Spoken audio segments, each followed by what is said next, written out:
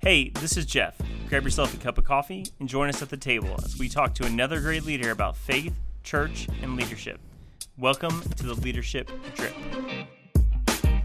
Hey everybody, welcome back to the Leadership Drip. For me personally, this is one of the shows I have been looking forward to for a long time. When we started the Leadership Drip just over a year ago, this is one of my first guests, international speaker, best-selling author, traveler, husband, father, follower of Jesus, but honestly, just a huge influencer in my own personal life.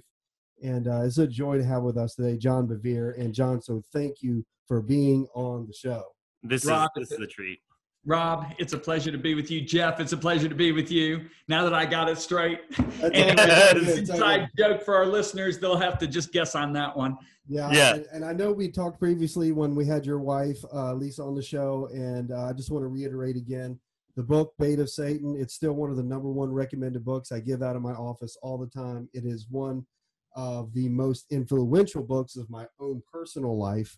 And so I want to thank you for that. And I just want to give a shout out for all those who have read but need to read Bait of Satan. Yeah. Incredible book. So there we go. So John, thank you for being on. And we talk a lot about leadership on the podcast here. We're on a college campus, next generation leadership, for which we know you are heavily invested because your own sons are heavily involved in the ministry, especially with Messenger International in different ways. And they are rightfully successful in their own work. And so I know that you've invested heavily. If I'm not mistaken, you actually began ministry on a college campus yourself. Is that correct? Yeah, I was playing varsity tennis at Purdue University, and I was studying mechanical engineering. And I hate to say this, but it's a true reality. I didn't have a lot of respect for you unless you were a really good athlete. So there were a lot of people that tried to witness to me, and I didn't listen to them because I saw Christians as being wimpy. Yeah. And one of the best athletes in the state of Indiana lived in my fraternity, and he came up and shared Campus Crusade 4 Spiritual Laws, and God opened my eyes, and I got saved. I was starting on the Purdue team, and I remember I came back from that spring road trip, and I had flunked a physics test because I was studying engineering. And I remember thinking, I have 3 things in my life right now: God, tennis, and engineering. One of them needs to go. And it was a no-brainer. I walked off the Purdue tennis team as a starter, and I've never regretted it because it wasn't what I was called to do. And so, I got really passionate about the gospel. And I'm in a fraternity. There was like 45 fraternities and about 25 sororities on Purdue's campus. And I started an off-campus fraternity sorority Bible study, and we had as many as 65 kids coming, and they were getting saved and just filled with the Spirit of God, just turned on to Jesus. And it was really a wonderful experience. And then I had the privilege my last 3 weeks of school to lead Lisa to the Lord, and she became my wife. That's so great. She unpacked that story for us. So if you don't know that story, you can go back to that episode. And I think she said something about you being that skinny guy over there with the Bible, but that wasn't my words. Those were Lisa's words. She dated guys that would break you in half if you looked at them wrong. And, I was a tennis player, so that's why she calls me skinny, but I beg to differ with that description. But anyway, we'll move on from there. Compared to the guy she dated, yes, I was skinny. We don't want to cause any family conflict, so we'll just move on. No, never. Are you kidding? We thrive off of those fun family conflicts. I was talking to Jeff earlier, and he's like, "What's a question you want to ask John?" I said, I want to have John invite me over to his house for dinner, not to eat. I just want to watch. I want to see what happens in the Bevere home with all of those dynamics. So anyway, it's the most competitive home you'll ever sit in. All right. So let's talk a little bit about leadership. I mean, obviously that's something that you're passionate about. It's something that you've written on. It's something that you do on a daily basis. And obviously on a college campus, our focus here is helping young adults engage in leadership, experience leadership, and do leadership well. And so in reaching the next generation for Jesus, what is something that you see a factor, number one factor perhaps, that we need to be focusing on? Well, this is why I wanted to come on your program, because the new book I just wrote is addressing this very question. And it's called X. The new book is X. It launches November 17th and 2020. And this is my passion. And this would be excellent for college young college people coming up. And the passion is to help everybody in the body of Christ understand you have a calling on your life. Right. So let's just backtrack. If I say he has a call of God on his life, where do our minds go? Missionary, pastor, worship leader, something like that, right? Yeah. No, that's such a lie. Every single Christian has a call of God on their life. And with that calling comes supernatural gifts to accomplish that calling. Now, because we limit the gifts to within the four walls of the conference center or the church, we are missing out on about probably 98% of the gifts being operating, because most of the gifts in the body of Christ are meant to operate outside the church, not inside the church. So fact number one, every single Christian has a call on their life. Fact number two, every single Christian has a gift or gifts. They are supernatural abilities that God gives. They're not your own ability, but they're God's ability in order to accomplish that. Let me give you an example. 7 years ago, I'm with one of our partners. Now, what we've been able to do by the grace of God is we've been able to give away over 41 million resources to pastors and leaders in 226 nations and 111 languages. Well, one of our partners who has significantly contributed to that, he and I were coming back from a round of golf, and he got a little vulnerable. He said, John, my businesses have been very successful, but I've worked my tail off. And he said, I'm worth about 9 million. My wife's cared for life. My children are cared for life. He said, I just turned 50. Why should I work my tail off as I've done in the decade of the 50s to build my net worth up to 35 million? And I knew it was a moment, guys. And I looked inside. I said, Holy Spirit, you got to help me. And the Spirit of God gave me an idea. I immediately said, well, let me give you a different scenario to answer your question. I said, at that time, it was 17 books. It's now 22 books. But I said, I've written 17 books. They're in over 100 languages. I've gotten on planes, flown to over 60 countries. I've stood on major platforms, but I have fought jet lag. I have eaten the craziest foods. I have encountered strange cultures. I've lived in little 400 square foot rooms for 200 nights a year, hotel rooms. I said, my wife's cared for life. My children are cared for life. Why should I get on another plane? Why should I write another book? And he laughed. Okay, this businessman laughed at me and he said, I wouldn't want to be in your shoes when you face Jesus. And I said, his name was Stan. I said, Stan, you just said the exact same words. And I'll never forget, we were downtown LA. And that smile, like I wouldn't want to be in your shoes when you face Jesus, left his face and his jaw dropped. And he looked at me, looked away from the highway and said, what are you talking about? And I said, very simple. I said, you are just as called as I am. And I said, you have unique giftings to build, and you can do one of three things with these unique giftings. Number one, you can use it to build yourself. Number two, you can use it as intended to build the kingdom. Or number three, you can just sit on those gifts and not do anything with them. And I said, the problem is here, you've connected my dots. You see my writing, my speaking giftings on how it builds the kingdom. You haven't connected your dots. And I said, your gifts are actually probably more important than my gifts. And he said, what? I said, yeah, because my Bible tells me the parts of the body that aren't seen are more valuable, or we bestow more honor on the parts that are seen. I'm a seen gift. You're not. And I said, therefore, that makes you more important. And I remember the paradigm shift that hit his life. I said, I remember 6 months later, I said, hey, how you doing? He said, I've been haunted in a good word by the words you spoke to me 6 months ago. I am busting my butt. That's what he said, to build my business up to where I'm worth 35 million so I can give more to the kingdom. Well, he caught it, guys. And I don't care if we're talking to a stay-home mom. I don't care if we're talking to an emergency room nurse, a third grade teacher. Every single one of us have a unique calling and a set of gifts. And this is what really concerns me, Rob and Jeff. This is what the average Christian thinks, okay? If I'm a good Christian, in other words, I treat people kind, I show up at work on time, I don't steal from my company, I go to church on Sunday, my gifts will automatically work. That is so false. Because there is not a more godly man in the New Testament than Timothy. Yeah. Think about it. Paul wrote to the entire Philippian church and said, I have never met a man with more godly character than Timothy. But he has to write to Timothy 2 different letters and say, Timothy, the gift in you, it's not operating. Now, whoa. If just being godly operates the gift, stirs up the gift, then Timothy would have had it stirred up to the maximum capacity. He was godly, yet his gift was not operating. Mm-hmm. And the purpose of this book is to get people to realize, number one, you are uniquely gifted. Number two, to identify those gifts. Number three, to stir them up. And number four, to multiply those gifts. Now, when you're in college and you're formulating your future without this knowledge, you're in trouble. You're like a person, you know what you are? You're like a person that has a 5th grade education. And then you say, I'm going to go become a doctor and I'm going to operate on people.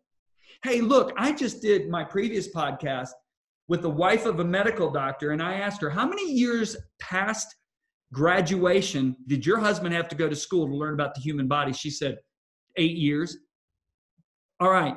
Why aren't we telling people to seek God about that unique giftings on their life so they can stir them up, so it'll make them more effective in what they're called to do? Yeah. That's so good. I'm processing, but I have a question, John. Don't worry. You talk about the title of the book is Multiply Your Potential. For a lot of people, potential is almost like a cuss word. Like and it's usually associated with like not living up to it. Yeah. I call it the Ryan Leaf effect. If you remember Ryan Leaf, he was a Heisman candidate from Washington State quarterback. He got drafted number 1 and was an absolute bust. And the bag on Ryan Leaf was he never lived up to the potential. Yeah. So how do we as Christians with these gifts, these supernatural gifts, if everybody's got one, we all have a calling, how do we not become Ryan Leaf? How do we live up to that potential? First of all, realizing that you're always in the sacred. Let me help you with a story, because I think stories always help us understand things. I have a friend who pastors over 30,000 member church. He's a really close friend, and he was telling the story. He said, there's a really well-known medical doctor in my church, and he has a leadership conference every year, and it sells out. And he said, I was walking through the auditorium the day before the leadership conference started, and there was that well-known medical doctor putting pamphlets on the delegate seats. And he said, I rushed over to him and said, Doc, we got volunteers and interns that can do this. You don't need to be doing this. And he said, that doctor rebuked me. And he said, Pastor, I take 1 week a year off my medical practice so I can build the kingdom of God. Please don't take this from me. Guys, I've wept over this. I mean, I was on podcast 2 weeks ago and I started crying. Because that doctor walks into his medical practice 51 weeks a year, seeing himself as he's in the secular. And he gets 1 week a year, he gets to be in the sacred. When the reality is he's 52 weeks a year in the sacred. See, most of our listeners, they see, I'm in the sacred when I'm listening to Rob and Jeff on the podcast. I'm in the sacred when I'm at church on 90 minutes on Sunday morning. I'm in the sacred when I'm in my quiet time in the morning. No, you're not. Yes, you are, but that's not limited to that. You're in the sacred 24/7. Right. And if we understood this, we would approach life differently. I look at most Christians, they don't have the passion of Mother Teresa. They don't have the passion of Billy Graham. Why don't they? Because they see themselves in the secular most of the time of their life. So the first thing that has to happen is people have to eradicate the fact that there is a distinction between secular and sacred. And I look at, can I tell another story, guys? Yeah. Because I think this is answering your question. Last year, I spoke at a major conference in Dallas, and it was, one of the Bethel group. It was a Bethel conference, and they called me. The leader of the conference called me and said, "Hey, a multi-billionaire wants to meet with you, and he wants you to speak into his life." I said, "Okay." I said, "Do you recommend I meet with him?" And they said, "Yes, absolutely." So they set up a lunch, and this guy walks in with his wife. She's Asian, he's New Zealand, and they have 2 couples that are their assistants. And I think I'm supposed to minister to this guy, but he ends up ministering to me. Mm-hmm. Okay? Because he's a multi-billionaire. Okay? And he said, John, I was struggling in the marketplace. He said, I had read all the New York Times bestsellers on business, on the economy. And he said, but I'm struggling. I'm floundering as a businessman. And he said, this went on for quite some time. He said, one day I'm in church and I'm watching my pastor preach. And he said, while he's preaching, the thought hits me, he's called to do that. And he depends on the Holy Spirit. I'm called to do what I'm doing in the marketplace. Why don't I depend on the Holy Spirit? So he said, I started getting a notepad out, and I'd put it on my desk every morning and say, all right, Holy Spirit, what are we doing? And he said, he started giving me things to do that seemed insignificant. Now, guys, this is the key right here. Insignificant. Now, think about it. What did Jesus say the kingdom of heaven is like? A mustard seed. A mustard seed is one of the most insignificant seeds that you'll ever encounter. It is so tiny, but yet it grows into one of the largest trees. So he said the Holy Spirit would tell me to do things, and I'm thinking, that doesn't make sense. That's insignificant. He said I would do them, and they were the things that started flourishing. He said, like, I was in an accusation. He said, I was in an acquisitions meeting. And he said, the Holy Spirit told me to do something that morning in that acquisitions meeting that seemed very insignificant, but I did it 20 times. He said, I ended up from that meeting buying 20 hospitals in Vietnam. Then he told me how he bought the second largest bank in the world. And that was even crazier. And I'm sitting there realizing how many business people, factory workers, how many school teachers, how many media people, arts people are out there, and they're doing everything the way the world says to do it. When in reality, God is the one that wants them successful. Because Moses made this statement in Psalms 90. He's 90 or 92. He said, make our efforts successful. Yeah. God wants every one of our efforts successful. And if you look at Daniel, guys, Daniel was raised in this little country, and he's brought to the most powerful nation in the world. Now stop and think with me. This nation of Babylon is number one economically, socially, politically, governmentally, education, arts, science, military. I mean, America's like 26 in education in the world, so don't think America. So Daniel's brought up in this little country. He's brought in to the most powerful nation in the world.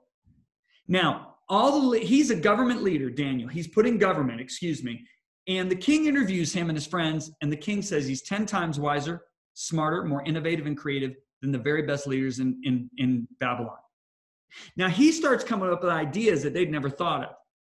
Who's given him these ideas? The Holy Spirit. Yeah. And he gets promoted over everybody. And the Bible actually says in Daniel 6:3 that he distinguished himself among the government leaders of Babylon because he had an excellent spirit. Now, I think about that in the light of what Jesus says to us. Let your light shine that men may see your good works that they are wrought in God. He didn't say, let your light shine that men may hear your good messages that they are heard from God. So Jesus is talking about our giftings, that our giftings are supernatural. They rise above natural ability. So the people go, whoa, where did you get that from? Can you imagine the leaders in Babylon? They're thinking, we have been taught by the most knowledgeable scientists, the greatest leaders, the most knowledgeable teachers in the world. Where are these guys getting these ideas from? Right. Okay, so you talk about potential.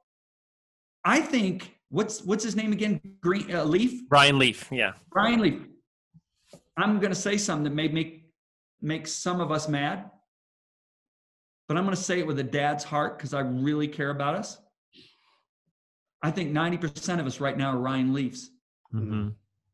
So potential is a word we don't like because we don't realize the power of it. Because we're trying to fulfill our destinies. Guys, listen, I mean, man, I'm feeling God on this one right now. We're trying to fulfill our destinies in our own ability. Now, I'm going to tell you something right now. I want all the listeners to listen to me, all you great young college students. And I wish somebody would have talked to me like this when I was in college, because I had to learn this the hard way. The calling that God's placed on your life is beyond your natural ability. Right. How do I know that? How do I know that? It's very simple. God says, I will never share my glory with anyone. So if God would have made what he called you to do on this earth able to be accomplished with your natural ability, then he'd have to share the glory with you. God on purpose made our calling beyond our natural ability, so we would have to depend on the supernatural gifts that he's placed upon us to accomplish it. So good. I think you stunned Rob. I think it's rare that there's that big of a break in the show. Rob very rarely likes words. But yes, that is true. And I think you're really tapping into something, well, a lot of different things here, John. First of all, there needs to be a reclaiming of a healthy theology of work and what it really means to live out those passion skills that God gives us. And I think your son Addison put it very well. One of the highest callings and needs we have in the kingdom of God right now is the call for secular saints, right? We need people in every facet of business, market, health, whatever, living out their calling for Jesus in those areas and in those spheres. So I think that's critical. Now, this conversation about potential, I think, is more of a soul issue, not just a skill issue, because we lack a lot of times, I think, the capability to fully understand the good things that God has called us to do, Ephesians chapter 2, right? I mean, we don't even know how to embrace that idea. We may dream about it, we may fantasize about it, but we never really actually know how to begin to live out in Ephesians 2 reality. Mm-hmm. So what is the process of beginning to actually to unlock or maximize or see that potential come to reality in our lives? And that sounds so trifle. The apostles finally, out of frustration, just said, what do we do to do the works of God? And what did Jesus say to them? This is how you do the work of God. You believe. So the Bible calls grace charis. The majority of the Christians in America, this is actually a survey that was done right around 10 years ago. Over 5,000 Christians were polled across the United States. And the question was asked, give 3 or more one-word definitions of the grace of God. The overwhelming answers were a free gift, salvation, and forgiveness of sins. Number 4 was the love of God. Only 1.9% of the people polled said that grace was God's empowerment. Yet that's exactly how God himself defines grace. Because do you remember in 2 Corinthians 12, verse 9, when God said to Paul, my grace is sufficient for you, for my power. So wait a minute, God just said, my grace is my power, works best in your weakness. Your weakness is your human inability. Now, here's the problem. The problem is this. Romans 5:2 says we have access to grace through faith. In other words, faith is what gives us access to the empowerment. Okay, I was 15 minutes late on this podcast with you guys. Why? Because my computer jammed up and would not give me access to Zoom. So I want you to see that, okay? The only way we have access to the empowerment is to believe, all right? If 98% of the Christians in America don't know that grace is God's empowerment that gives them the ability to go beyond their natural ability, that means 98% of the Christians in America are trying to fulfill their calling in their own ability. That is a recipe for a train wreck right there. Yeah. Okay? So now we have to change this because the Greek word for grace is charis. If you look at the Greek word for gifts, it's charis with an M and an A on it. What does that spell? Charisma. That's the specific gift of grace that God places on each of us that gives us the ability to go beyond our natural ability. For instance, one of the gifts on my life, the charismas on my life, is writing. A lot of people don't know this, but my worst subjects in high school were English and creative writing. I scored a 370 on the SAT in English. In all my travels, I've only met 2 human beings that scored lower than me on the SAT in English, and one of them said he just guessed at the answers. So my worst subject was English and creative writing. If you would look at my English teachers right now and say, John Bevere is an international best-selling author, they'd laugh you out of the room, if you could even find him, okay? So when God comes to me in the summer of 2001 and said, son, I want you to write, I'm laughing. I'm like, you got the wrong child. Do you have so many of us kids now, you're getting us mixed up with one another? He tells me to write. So to me, that seems like a very insignificant request. Right. So I did ignore it for 10 months. And 10 months later, 2 women from 2 different states within 2 weeks of each other came to me and said, John Bevere, if you don't write what God's giving you to write, he will give the message to somebody else. And one day you'll have to stand and give an account for it. So when the second woman said it 2 weeks after the first, the fear of God hit me. And I got a notebook piece of paper and I wrote a big bold with a Sharpie contract on top. And I wrote a contract with God. I'm basically saying in this contract, I think you're making a huge mistake. You got much better writers out there. I need grace. And I didn't even understand grace to be empowerment at that time. I said, I need grace. And I signed the contract. Now today, the books are in the tens of millions. They're in 129 languages. They're all over the world, all but 14 countries of the world. I look at those books, I look at these books, and I realize my name's on it because I was the first guy to get to read it. Why? Because it's God's ability, not my ability. I'm stewarding what belongs to him. Does that make sense? Yeah. Okay. So everybody listening to us has those kind of giftings on their life. But the reason they aren't operating is because they don't believe. So it would appear on the surface that I'm putting a lot of pressure on people. If I am, you're missing the whole message. I'm asking you to believe and listen, not strive in your own effort. Paul said, I labored more abundantly than every one of the apostles, but it wasn't me, it was the grace of God in me. He knew the empowerment of grace. Are you seeing what I'm saying? Yeah. Oh, yeah. So it happens even with godly living. I mean, this is where the enemy really cuts guys down and girls down right at the knees early. Peter said, grace be multiplied to you. 2 Peter chapter 1, grace be multiplied to you as his divine power. So Peter refers to grace as his divine power. Isn't that funny? Only 2% of the Christians in America understand that. Grace be multiplied to you as his divine power is given to us everything we need to live a godly life. Yeah. You know, I tried to get free from pornography 5 years as a Christian in my own ability, but then I discovered grace. And now I got free when I was 25 and I've never been bound to it since.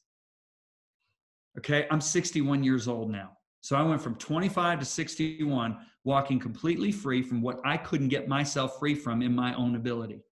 But when I discovered the power of grace, I got free. Mm-hmm. And this is what I want to see young people, because first of all, that's the first way the enemy knocks them at the knees, doesn't even get them into their divine calling because they can't even live a godly life because they're trying to do it in their own ability. So unfortunately, what we've done is we've taken the grace of God and we've said, okay, it covers us. We're all a bunch of sinners and we're no better than the other sinners. We just got grace covering us. So in essence, we have undersold grace. We've cheapened it in the fact that we didn't tell people it is the empowerment to give us the ability to do what we could never do in our own ability. Yes. This is what Paul means when he writes, now unto him who is able to do exceedingly abundantly beyond what you can ask or think. Now listen to this, according to the power that works in us. What power is he talking about? He's talking about the power of grace. Yeah. John, it's a whole reframing for many Christians because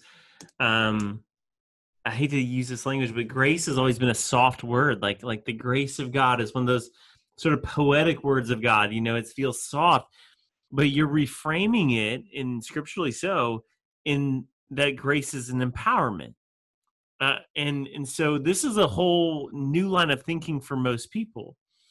And so God gives us gifts. I think everybody agrees with that. Yeah. We operate in those gifts. And sometimes I think the gifts and the talents are often linked together. What about the things that we're already gifted in? How do we multiply the gifts of God or the talents that God's put in us? You mentioned the writing, that writing was not a skill you had, that God empowered you to write. But what about the things God's put in us that we've already identified? How do we multiply those? That's a very good question. So the parable of the talents is the very focal point of this entire message. Now, what our talents represent, they represent our supernatural giftings. Mm-hmm. So Jesus says, you've got this guy, he gives each of his servants, and these are servants inside of his kingdom. One gets 1, one gets 2, one gets 5. Yeah. And he goes on a long trip, right? What is the key? The key is they begin to use what they had. So now let's say My gifting is writing and preaching, but let's say I tried to be the guy from New Zealand and try to become the multi-billionaire in the marketplace. That's not my gift. I can't multiply it. My gift is writing and preaching. Mm-hmm. You'd be amazed. I have a PGA golfer who's one of my closest friends. For years, he tried to do what I was doing. He wanted to travel and speak at churches and play on the PGA Tour halftime and preach halftime. And he missed the cut. He was staying at my house. I said, hey, I got to go do a conference in LA or Las Vegas. Why don't you come on the plane with me? He jumped on the plane. We go to Las Vegas. God touched him in a profound way. And after the meeting, I said to him, I said, did God like speak to you during tonight? And he said, absolutely. So what did he say? He told me to play golf. Okay. So now he stops accepting invitations, and he's won 4 PGA events. He hadn't won any PGA event before that. He's been on the tour 15 years, and at one point, shortly after that, he got to number 16 in the world. All right, what happened there? He discovered his gift was to play golf. And that's a platform that he has reached a lot of people now on, but he wasn't trying to be a preacher. It just organically happened. Yeah. Okay. So now, so that's the first thing. I can't multiply that businessman's gifts because that's not what's on my life. So the first thing is discovering what's on you. The second thing is you have to believe for multiplication. Multiplication doesn't occur unless you believe for it. Okay. So now when you look, you know, it's really interesting. Paul says, as servants of Christ, we have to view ourselves as stewards. Now, remember, a steward is somebody who, what he or she does is they manage they have the authority to manage what belongs to somebody else. Joseph is the best example of a steward in the Bible. Potiphar didn't even know what was going on in his household financially, except for the food at his table. Right. Stewards aren't micromanaged. And that's why Jesus says he gives them these talents and goes on a long trip. He's not going to micromanage them.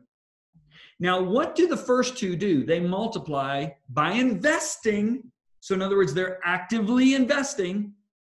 Okay, if I said right now, I want to go play on the PGA Tour, I'm a good golfer. I've won a couple club championships. I enjoy golf, but if I went out in the PGA Senior Tour right now, I'd fall flat on my face. Okay, so they start investing the supernatural abilities that are on them, right? Okay, so what happens? The first two multiply, and when the master returns, what does he say to them? Well done, good and faithful servant. If he stopped right there, I couldn't write this book. Yeah. It's the next statement. You were faithful. Whoa! He just directly connected multiplication with faithfulness. Because there's nothing else in that parable that Jesus illustrates that these guys did except simply multiply. So when he says you were faithful, he directly equates being faithful to multiplication. And I've asked leadership teams all over the world, give me your definitions of faithful. And I've never once heard, and I'm talking about secular, professional athletics. I've talked to all these different teams. I've never heard anybody say multiplication. Yet that's one of the primary definitions of faithful is multiplication. So we had this image, if I just have my nice business, take care of my family, go to church, serve as an usher, I'm faithful. According to that parable, in regard to your work, you're lazy. Because Larry maintained his gift. Started with one, ended up with one. He maintained it, didn't invest it. And he was called wicked and lazy.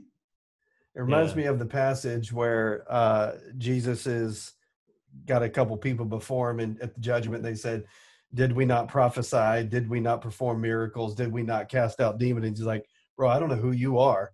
It's that whole sort of conversation of doing the work of God and doing the will of God. And so it's this faithfulness, this belief component, this grace for empowerment conversation that I think is really missing from the dunamis power of the church, right? I mean, the move of the Holy Spirit, the calling out of his church, of his saints, and empowering them in their communities and in their roles. And so I think I think Jeff said this is a reframing of how we see church. But I do think culturally right now is the perfect time to reframe everything that we're doing. In March, I said, God, or actually it was April, when everything was on lockdown, I said, why did you have me write this book now? And God said, I've always had you write books that are prophetic at the time they're launched. And here this book launches November 17th, 2020, which is next week. I don't know when we're airing this podcast, but I look at what's happening with the racial division, the COVID, the elections, and people's tendency right now is to withdraw, protect, preserve, when in reality, Jesus said, occupy till I come. Yeah. So I really believe this is a prophetic word from God, because now is the time when I really believe we're going to shine. I'm looking for the greatest move of the Spirit of God we've ever seen. And I'm not just saying this coyly, all right? But this move isn't going to happen inside our conference centers. It's not going to happen inside the four walls of our churches. It's going to happen in the marketplace, in the healthcare arenas, in education arenas, in government. And this is why I'm so excited to be talking to you guys, because here's these young students that are ready to blast into life. Yeah. I want them, and I hope every student will read this book. And I'm not saying it because I wrote it. Okay. We're going to give millions of these books away to pastors overseas in the next year. Okay. So I'm not but I'm just saying this, that I believe in this book, this will literally help them identify and then engage and then multiply their unique giftings, because it's got to be done by faith, and faith comes by hearing, and hearing by the word of God. Addison read this book in one day. And I laughed at him and I said, no way, it's 270 pages. He said, well, I did have 2 bathroom breaks. He said, but Dad, I couldn't put it down. And he said, you said things in here I've never heard you say. Wow. Mm-hmm. And for your oldest son to say that was pretty. He said, Dad, it's a different book than you've ever written. And I said, it's because I wrote it with a dad's heart, a father in the church. I said, if I wrote it 10 years ago, it would have been a prophetic message. I said, it's a father's heart wanting to see everyone under him succeed. Yeah. Everyone, younger than him. I don't want to say under me. I hate that. I want to scratch that. Everyone younger than me, I want to see them greatly succeed. Yeah. John, you framed this in the parable of talents. You mentioned that earlier, and I think you renamed them. And I think Larry is the 1 talent guy, right? In the book. Yeah. In the parable of talents, and in your story as well, that he doesn't invest out of fear. And fear is the limitation. How do we address the fears in our life that keep us from stepping into the multiplication of our potential, the callings, the giftedness? Because I think that's sometimes the debilitating piece to the puzzle. I have a whole chapter on that. I'm halfway through the book. I'll get there. I know. I will say this, that one day God spoke to me and he said, any area in your life that you fear in, John, is an area you still own. You haven't given it to me. Yeah. Wow. You haven't put it under the cross. And when we own something, we can lose it. Yeah. When we don't own anything, we can't lose anything. And I had realized, it was actually in the area of my sons. I realized I took ownership of my sons instead of realizing I was only a steward of 4 men that belonged to God. And I have never fought fear of my sons dying since. Wow. And it was a real moment for me. It's when I really realized that the only reason people have fear, and the reason we're taking the hugest, what you would call, risk that I've ever taken in ministry. We just made the decision 2 weeks ago. You would say, this is crazy. Why would you do this at 61 years of age? It's because I've heard from God. And when you hear from God, it goes from the realm of risk to faith. And faith, if it's presumptuous, if you want to try to make God move for you, is very, very dangerous. But when God speaks to your heart, I don't care. I told our team, I said, I'd rather sink this entire ministry and have Jesus say, you obeyed me, than for us to preserve this ministry and have Jesus say, why didn't you obey me? Because there would have been much greater multiplication if you would have obeyed me. So I believe that, and I hate saying this, but guys, I did spend 400 hours writing this book. I believe what this book's going to do is eradicate self-preservation in people, as well as build their faith. And I believe they're going to be fruitful. And that's my heart as a dad, because I know if you look at a human being's body and over 90% of that body is not functioning, it's an invalid. But if I can get the whole body of Christ to function in their gifts, we're going to have a strong, healthy body of Christ. And we're going to get this job done really quick. All we have to do is our parts. So it has been a pleasure being on with you guys. Rob and Jeff, you guys are amazing. I can really sense God in this. I sense he's on this program. I hope a lot of your students listen to this program, because I just really sense the presence of God. So let's just believe for them to multiply, right? Amen.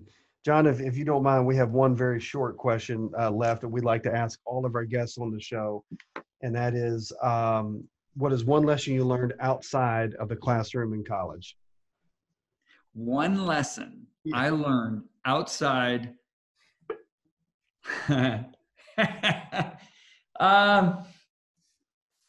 Here's the big lesson. The condemnation of missionary dating is a fallacy.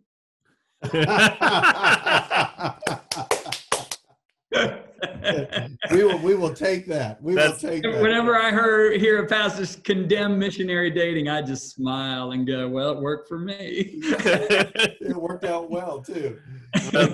Wow. Thank you so much. Yes, it has been an incredible joy. And I know for Rob, probably the second, fourth, maybe fifth greatest pleasure of his life. I don't know. Indeed. He's got 2 kids in a marriage, so maybe it's fourth now. I don't know. Well, I do remember running down in the basement and meeting you guys. Yeah. And I remember it distinctly, and it took me a little while to remember it. But yeah, I was like, darn, why did she get to be on their program and not me? Yeah, so it was fun. It was fun being with you guys. We appreciate it. And I know my life has been impacted by your work. Yeah, and this book is again, I'm about halfway through it. And it has been impactful. Like, it's a lot to chew on. I mean, I'm not like Addison. I've not breezed through it, but because I've been kind of piecing through it and going, wow, that's me. I need to fix that. Yeah. And so I think for all of us, I think we don't want to live under the potential of what God has for our life. And this book speaks to that. And so we appreciate this book and all the work you and Lisa and your sons have done with Sons and Daughters. It's an incredible work in the kingdom. We're so happy to be connected to the Bevere family. Absolutely. And as we like to say here at the Drip, man, you've always got a seat at the table. Well, thank you, Jeff, for the pastoring work that you're doing, as well as the program. And Rob, thank you for spearheading this program. And let's just make it a goal that we're not going to have any Ryan Leafs in the body of Christ. Okay. Amen. I'm sure Ryan's a great guy. I'm not trying to. Yeah. It was an excellent example you brought up. Hey guys, I love you both. God bless. Thanks, John. Talk to you soon. Okay. Thanks. Okay, bye. Hey friends, thanks for listening to this episode of the Leadership Drip. We loved having you at the table for this conversation. Would you do us a favor and comment, rate, subscribe, and share on your social media? That way we can get this content to other great leaders. And stay connected with us on Instagram at The Leadership Drip and on Twitter at Leadership Drip. And remember, you have a seat at the table.